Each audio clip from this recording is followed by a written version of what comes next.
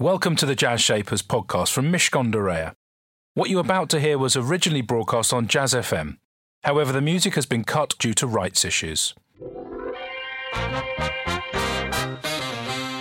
This is Jazz Shapers with Elliot Moss on Jazz FM. In partnership with Mishcon de Reya. It's business, but it's personal. Listening colour. Welcome to Jazz Shapers, where the shapers of business join the shapers of jazz, soul and blues on the first full day of Love Supreme Jazz Festival, where we'll be in exactly 1 hour's time, ladies and gentlemen, for our weekend of programmes. Who better to join me than the man at the very centre of Love Supreme, founder and festival director Ciro Romano. This is an encore special because he was with me back in 2019.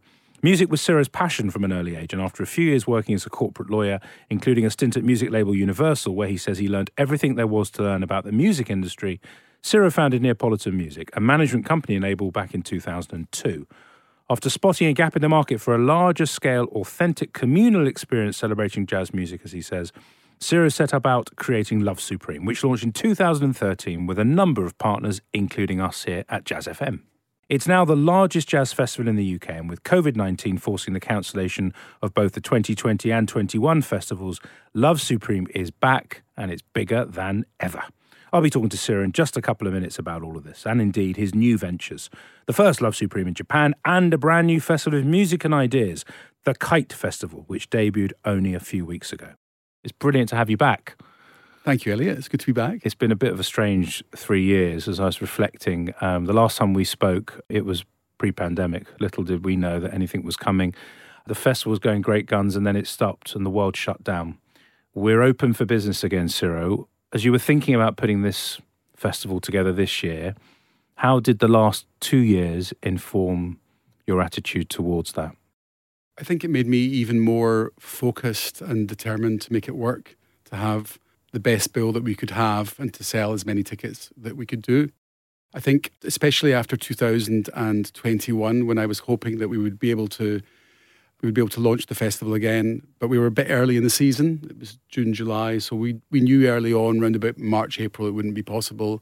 But it was disappointing because there were some festivals in August and September 21. So yeah, it made me just more, as I say, more focused, more determined to make it work and to come back bigger and better. Did it change anything in terms of the choice of acts that you put on? I mean, a lot of us have experienced a different view of the world. You know, things slowed down. Things were more isolated. Most people didn't see as many people. Most people couldn't do things together. Was there a sense that the acts that you were curating this year would really inspire and catalyse that sense of community? Or is it just, Elliot, they're just great musicians and I wanted them? I think the latter, because I think trying to create that community feeling at a festival is something that we try and do every year anyway. So this year in particular, the bill just happens to be particularly strong on both days. But nothing changed in terms of my booking policy or how I approached it. The bill is amazing. It's here in front of me. You. Erykah Badu, Gregory Porter, Tom Misch, Leanne La Havas, Ezra Collective last night, Sister Sledge. I mean, it's like one of those, you do those fantasy league football things and here it is, fantasy league jazz, soul and blues. Do you still, and I asked you this last time, I was listening back to the programme knowing that I was going to see you today. Do you still have the pinch you moments, or do you think now, all this time later, you're like, I'm kind of over it? Or is there still a frisson of excitement? There's still definitely a frisson of excitement, 100%. Especially when something is full and the crowd are going crazy. That feeling, which is not the case at every single show that you do, is still something really, really special. So no, definitely there are pinch me moments. And today, later, we're going to have, is it 24,000 people here? 24,000 people here today, yeah. 24,000 people are going to be joining us very shortly here on Jazz FM at the Love Supreme Festival 2022. It's happening. You went international this year. You ended up just outside Tokyo. How many people were celebrating Love Supreme 2022 in Tokyo? Do you remember? Yeah. There were 5,000 people a day. We did almost exactly the same numbers as we did in Love Supreme in 2013 in England. It was almost exactly the same, though it was a very different experience. Well, I was going to say, tell me about the vibe in Tokyo. What's the difference between a Japanese audience and I say a British audience, but an audience in the UK? They're a lot tidier. They're a lot less rowdy. They drink a lot less. Even though the Japanese do drink, somehow at this public festival, they don't drink as much. There's just a lot less litter. Everything's more polite. They were all wearing masks. They're very respectful of the music. That's not to say people here aren't, but it was just a bit less rowdy is the best way to describe it. But it was great, and it was busy, and it was a lot of fun. And how did it make you feel knowing that you'd managed to export this creation to another part of the world?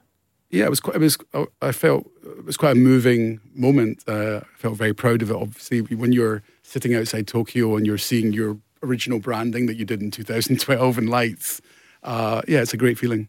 The sense of other always strikes me in Japan. I've been a fair few times and worked with lots of Japanese companies over the years. That sense there, apart from it being yours, did you feel that? Did you feel that the difference? When you talk about the fact that people enjoyed really into the music, and I observed that as well, in terms of kind of being quite experts in what's going on and being almost students of the music. Yeah. What else did that sense of other make you feel? It definitely felt different from Love Supreme in the UK. It made me, I suppose it makes you feel that it's not all yours, whereas the one in the UK feels yours. You're effectively shaping it. I think in Japan, I wouldn't say they're more respectful of the music in terms of hardcore music fans, but I think in the UK, people still go to festivals just to go to festivals. They want to go to a festival. There's a festival market crowd. In Japan, everyone was there for the music. All the shows were full. In between the shows, there was nobody mulling around, sitting around drinking, on the grass. It was just very much focus on the music. So yeah, it was different. It was a different experience, and there is a sense of other. You're right, in Japan, and I guess it's an island, and they've created their own culture, their own rules and regulations, their own conventions. That not all yours thing, though, that almost like it's been taken out of your hands and now it's living and breathing in a different way. Can you imagine it's going to pop up in other places in the world? And are you comfortable letting go like that? I think it will pop up in other places in the world. We're discussing different territories at the moment. And yes, I am comfortable with it so long as there's a sort of respect of the brand, our branding, how we convey the brand, our tone. But you have to let go a little bit, especially in terms of curation, in terms of what they're booking, because they don't book everything that you would necessarily book. So I think there has to be a little bit of distance between you and your partners in those territories, and you have to give them some freedom to book what they want or what they feel is right for that market. Because last time we spoke, you talked about, I loved it, you described it as the aesthetic, which is essentially as a brand owner, you say, this is the look and the feel, this is the tone of voice, this is the personality, these are my values. Yeah. How far is that aesthetic still going to be Ciro Romano's vision? Well, I think all the branding is still ours and the tone is definitely still ours. And the aesthetic, when I talk about aesthetic, it's not just about the designs and the tone of the language that we use, which is really important. There's a sort of lack of histrionics in our how we talk. There's no exclamation marks. We don't get over it. No hyperbole. No hyperbole. No adjectives. Yeah, no adjectives. It's really important, though. Yeah. No, it's actually, that's the mark of a confident brand. Yeah, so like, for example, we had somebody on site and there was something going, the notorious so-and-so is coming, and I just said, no, that's out. So I think from that perspective, it will be maintained. But in terms of just pure content, I think there has to be a little bit of distance. But yeah, the aesthetic that we have will not change. The lack of exclamation mark. Yeah, Sarah, I don't like exclamation marks. I can see that's really, it's ruffled him. Is that you? Is that your personality? Or is that the personality that you think the Love Supreme brand needs to have? I think it's a bit of both. I feel that if you curate a festival well, if everything's done properly, you don't need to use exclamation marks because the information that you're conveying should be exciting enough without you having to tell the audience that they're excited. They should be excited, sorry. And you is that you? That's me. Yes, definitely. I don't need to tell you to be excited. You just should be excited because I'm Ciro Romano. So I never use exclamation marks, and my emails are very minimal generally. They are. I can attest to that. It's absolutely true. What time is that happening? 8:45. Thank you very much. Stay with me for much more from my guest there. It's Ciro Romano. He'll be back in a couple of minutes here on our Jazz Shapers Encore special at Love Supreme 2022. Right now, we're going to hear a taster from the Mishcon Innovation Series, which can be found on all the major podcast platforms. Natasha Knight invites business founders to share their industry insights and practical advice for those of you thinking about getting into an industry and starting your very own thing like Ciro. In this clip, focused on entering the arts industries, we hear from Fabian Riggle, founder and chief creative officer of Secret Cinema. The Mishcon Innovation Series. Insights from founders for your future business. In association with Jazz Shapers with Mishcon de Reya. I never raised any capital at the beginning. It was always about basically putting the tickets on sale, the money would come in, and then we'd spend it on the show. And which is always a bit of a risky way. Most theatre producers or, film producers will raise the capital from investors and then, build the shows. But the actual audience were always investing in the shows. And it gave us that freedom to not have to compromise. For a long time, we never had to answer to anyone. We just created the show. And that's the thing I would say to anyone who's got a good idea is it's critical to make sure that you do your thing and you don't get too compromised by the money that comes in. Now it's a very exciting time because essentially everything is up for reinvention, and including the way that artists release work and how that work is owned.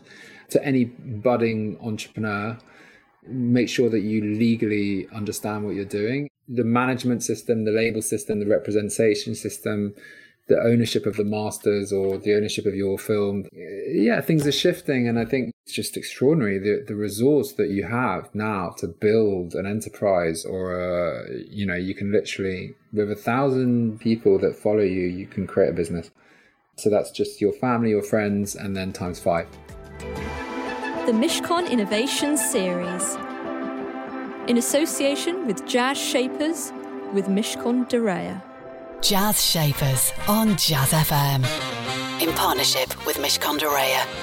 It's business, but it's personal. You can enjoy all our former business shapers on the Jazz Shapers podcast. You can this very programme again if you pop Jazz Shapers into your podcast platform of choice. Ciro Romano is my guest today, founder and festival director of Love Supreme, and also the founder of the Kite Festival, which happened just a few weeks ago. Where did that idea come from? And just explain it for those people that aren't aware of it. So Kite is a festival of ideas and music. And the original idea came to me at Hay Festival in 2017. I went to Hay Festival, which is an amazing festival. For people who don't know it, it's writers, politicians, intellectuals, economists, actors, actresses, the whole gamut of a Sunday magazine. And it's a great festival. But after 3 or 4 hours of listening to talks and going from talk to talk, I thought, wouldn't it be great now if we could just go into a field and listen to some music, have a few drinks, DJs, it become a different kind of event, because this is really, really interesting, but then it just kind of ends and you're in the middle of Hay in Wales and there's nothing to do. So that was the start of the idea. And then I started thinking about it a little bit more and about whether there would be an audience for a broader type of offering with ideas at the centre of it. And I'd thought about how the last 20 years we've changed so much as a society, for good or bad. We've become more curious and more opinionated, more passionate, more informed, more activist, mostly as a result of the internet and social media, as I said, for right or wrong, whether it's fake news or otherwise. But we've all become a bit more interested. It's become less specialised and less elitist. But the one thing that hasn't changed in the last 20 years is that we still love music and we still love to have a good time. So the idea was, how can we bring together these two different types of events? A music festival and an ideas festival. And that was the idea. And then I sort of thought about it more and more and started thinking about how it might look, how the day might pan out, who would need to help us with ideas, how to get the money, the usual things. That was the basic idea. And I think there's a human truth in that. I think for what it's worth, I think you're absolutely right in terms of the curiosity, because of the level of information and ideas that we're exposed to in the web and the connectivity. I also think it's true that our brains work in interesting ways where you can read something, and I'm certainly the same. I might be reading The Economist or the FT, but I love to stop and then listen to some music, relax, and then come back into it. So I think there's a human truth to that, which I'm sure will, how many people this year? 5,000. We had 5,000 in the first year, which we were really happy about. Which is fabulous. Yeah. But when you were talking, it reminded me again of something we were talking about last time, which is your ability to pull people together to collaborate. For those people that don't collaborate, what would you say was Ciro's 3 top things, because you're good at it, Ciro, right? You do it for a living. Collaborating. Collaborating, right. Yes, as opposed to making music or writing books, which are neither of which you probably do, but if we can talk about that as well. Yeah. But in terms of the collaboration, how do you bring these quite different worlds together? For me, the first thing is really understanding the market and understanding what is out there and seeing where there are gaps. So that's the first thing that you have to do. But I think understanding what things that you're missing as an individual. What am I missing? What don't I have? So once you have the idea, we're not good at everything. And in terms of collaborating and bringing things together, I feel that you really need to understand your own limitations. As soon as you understand your own limitations, that opens you up to bringing in other people that will fill those gaps. So I think that's the first thing. I'm not quite sure there's anything else in terms of, just so I understand the question. Well, once they're in, so let's now say I've identified my gaps. Okay. I need someone who's going to be phenomenal in the world of literature. Yeah. You then get Jane and Fred and John, Yeah. and they all come in, and they, in this instance, for example, in terms of news, it was the Tortoise Media, James Harding and his team over there. In terms of making the work, the collaboration work at that stage, are there specific things? I mean, you strike me as a good listener. You strike me as someone who say, well, I've got my point of view, but I'd like to hear yours. Is that an important part of it? Yeah, and I think we discussed this last time. I think you have to be a great listener, not just to those partners, but people in production, your ticketing people, because, I don't do everything myself. I've got an amazing team of people that I work with, and they all have opinions, and sometimes I listen to those opinions. And sometimes I feel that I'm on one route and we're going on that route, but sometimes you have to be able to kind of go off route a little bit and then get back on it again. And just because somebody does production or because they do ticketing doesn't mean they won't have an opinion on who you're booking or what your branding should look like. So yeah, I'm pretty open to I wouldn't say collaborating, but to absorbing other people's point of views, and then I then go back on my road again, but with more information. But I assume also you're comfortable disagreeing. Yeah. I'm Italian. He's Italian and a qualified lawyer, obviously. A qualified lawyer. A qualified practicing lawyer. Don't mess with Ciro. The other thing I would say about festivals is, when you curate a bill, everything has to be interlinked. And sometimes I think the best festivals are the ones where you look at a poster and it makes sense right away. So they're not all the same, the artists, but there's some kind of DNA in the So what's bill. the DNA here? So we've got it in front of us. We've got the Love Supreme Jazz Festival 2022. Erykah Badu at the top, Gregory Porter, Tom Mischley. And tell me the thread. So the thread for Love Supreme is obviously the DNA is jazz, and out of jazz has come soul music and funk and R&B and hip hop. All those music genres have some form of connection to jazz. So that gives me a broader palette with which to work to make it a broader audience event. Because if it was just jazz, we would not be sitting here talking. It wouldn't be big enough. It would be 5,000 people a day. So that's important. And even on Kite, with the type of speakers that we had, with the type of artists that we booked, the challenge was to go, okay, if people want to go and see Ai Weiwei or listen to Rory Stewart speak to Andrew Neil or listen to Tina Brown talk about the royal family, all of which happened, what kind of music do these people like? Then you have to somehow make that connection, which is really challenging. But again, as you look at a poster, it all has to make sense. And it has to make sense in a nanosecond.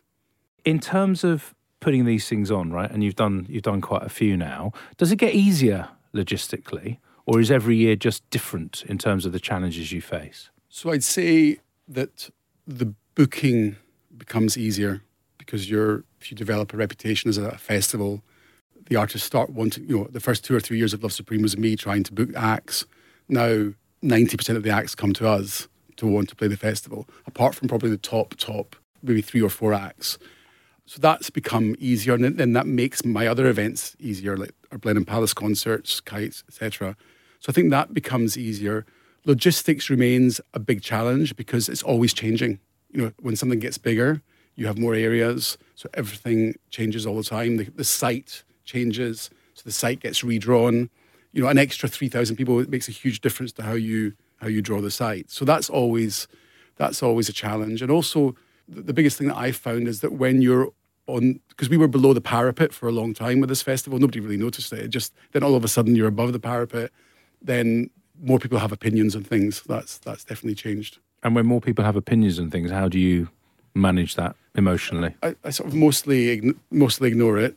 because I think you have to keep to your vision, keep to your route, and try not to be swayed too much by people saying, why don't you book X? Why don't you book Y? Why don't you go to a different site? We can get bigger, all those different things. So you just have to keep on the road, Elliot. Keep on the road, keep driving. Keep trucking. Yeah. And in terms of, I think about, in fact, he was on the programme many years ago, Harvey Goldsmith and other people that are what I would call sort of impresarios. Yeah. Do you see yourself as an impresario? Not really, no. How would you describe yourself, Ciro, if you're not an impresario? I'm an ex-lawyer who went into business, basically. That's kind of what I am. I'm not an impresario because I'm not like Harvey and those guys who are, they've been in the business since they were 15, 16. There's a different, we used the word DNA earlier. There's just a completely different DNA. I'm not saying Harvey's histrionic, but I just have a different way of approaching things. I'm generally pretty calm about everything and don't get too excited. But I think at the core, you're still driven by the passion of the music and the passion of this excitement that you create, which I find interesting because that's juxtaposed with the rational lawyer that just happened to have gone into business. Well, I think that's because I studied law and I spent 10 years as a lawyer, that's kind of shaped me a little bit because I wasn't, it's given me a longer attention span. It's given me a better attention to detail. I wouldn't have had those if I hadn't been a lawyer. I would have just been a normal person. But when you practice law for 10 years, you're not a normal person. You're just not a normal person anymore. Right? You just learn all this stuff, and you can read these really long documents, and you don't get bored in meetings as easily as other people. And those things are now in the very way I live. I read everything, so all my team know I read everything. At one point, I'll read it, no matter how many emails I get. Just in case I miss something, I don't want to miss anything. I don't want anybody sneak an email at 1 a.m. under. You're a nightmare, basically, Ciro. You're dangerous. And as you said yourself, you're not a normal person because obviously lawyers, and I know quite a few of them, are not normal people. Stay with me for my final chat with Ciro Romano. And we've got a classic track from another Love Supreme 2022 headliner. It is Erykah Badu. And that's all coming up in just a moment. Jazz Shapers on Jazz FM. In partnership with Mishcon de Reya. It's business, but it's personal. Erykah Badu there with Honey. She's the headliner here at Love Supreme Jazz Festival 2022. Ciro Romano is my headliner on this Jazz Shapers Encore special. You were talking about the Kite Festival. You've talked about Love Supreme. My question is around ideas and where they come from for you and potentially what's next. Ideas are funny old things. They creep up on you. And you said you read everything and we talked about absorbing everything and it goes in there and then something pops out and you talked about the Hay Festival and where's the music? I know what, I'll go and create it. What do you think the next one's going to be? Have you got another one brewing? Expanding Love Supreme internationally is one of our priorities. And then making Kite a genuine event for the festival calendar is a big challenge for me.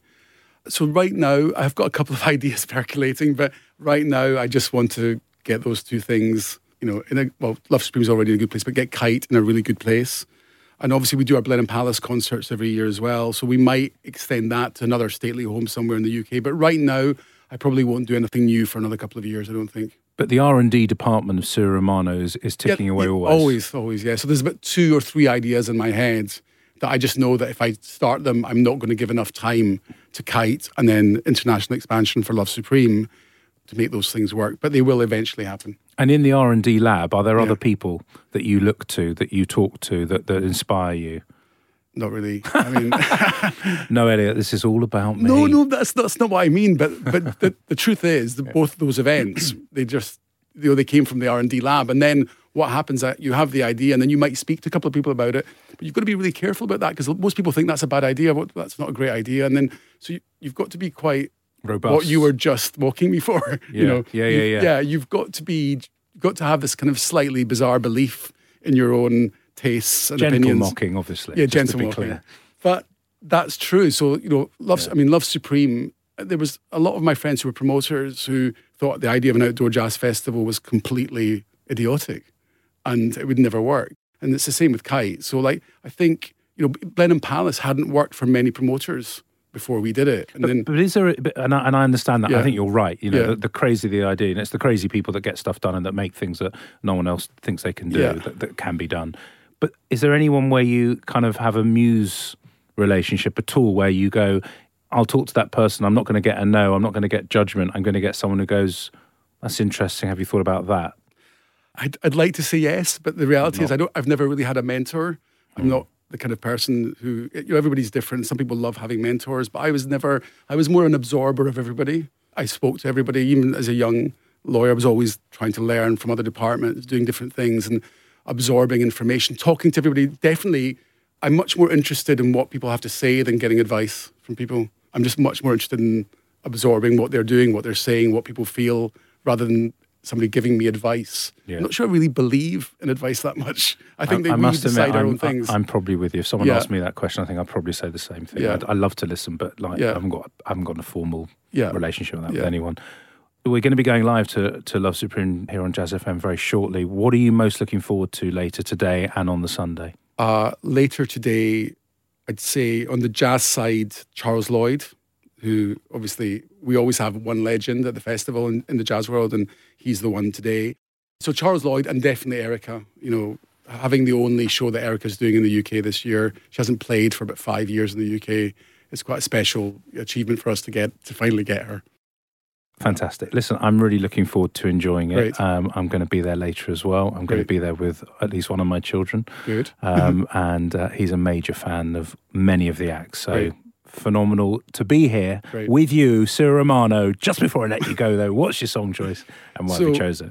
My song choice is by the Fatback Band. It's called Gotta Learn How to Dance. And I chose it because a couple of weeks ago, I got a call. I was in my study and I got a call from Candy Staton's agent telling me that Candy wouldn't be able to do the festival for reasons I don't need to go into here. And I bowed my head and I thought, how am I going to get somebody to replace them in 2 weeks? And I know everyone's going to find this difficult to believe, but on my Spotify at that time, this song was playing. And I thought, I wonder if they're from America, there's no way they're going to be free. But I went onto their website and I saw that they were in the UK and that day it was free. I emailed the agent right at that moment and said, are they free on the 2nd of July? I made an offer. And an hour later, they confirmed. So literally, it's the fastest I've ever replaced anyone in my life. And it doesn't happen very often. And I love this song anyway, so that's why I chose it. That was the Fatback Band with Gotta Learn How to Dance, the song choice of my business shaper, my encore special, Cyril Romano. He talked about this, the Love Supreme Festival 2022, not being all his, as it were, and letting go as he saw it evolve in Japan, and no doubt it'll come up in other places. What don't I have? That question he asked when he thinks about how he's going to deliver the idea that intrinsically involves doing other things that will therefore involve collaboration. It's a really simple way of looking at the world. And finally, how he comes to new ideas and that sense of being an absorber, someone that really listens, that exposes himself to new ideas. That is a way to develop brand new thinking. Great stuff. That's it from me and Jazz Shapers. Have a wonderful summer. Jazz Shapers on Jazz FM. In partnership with Mishcon de Reya. It's business, but it's personal. We hope you enjoyed that edition of Jazz Shapers. You'll find hundreds more guests available for you to listen to in our archive. To find out more, just search Jazz Shapers in iTunes or your favourite podcast platform, or head over to mishcon.com/Jazz Shapers.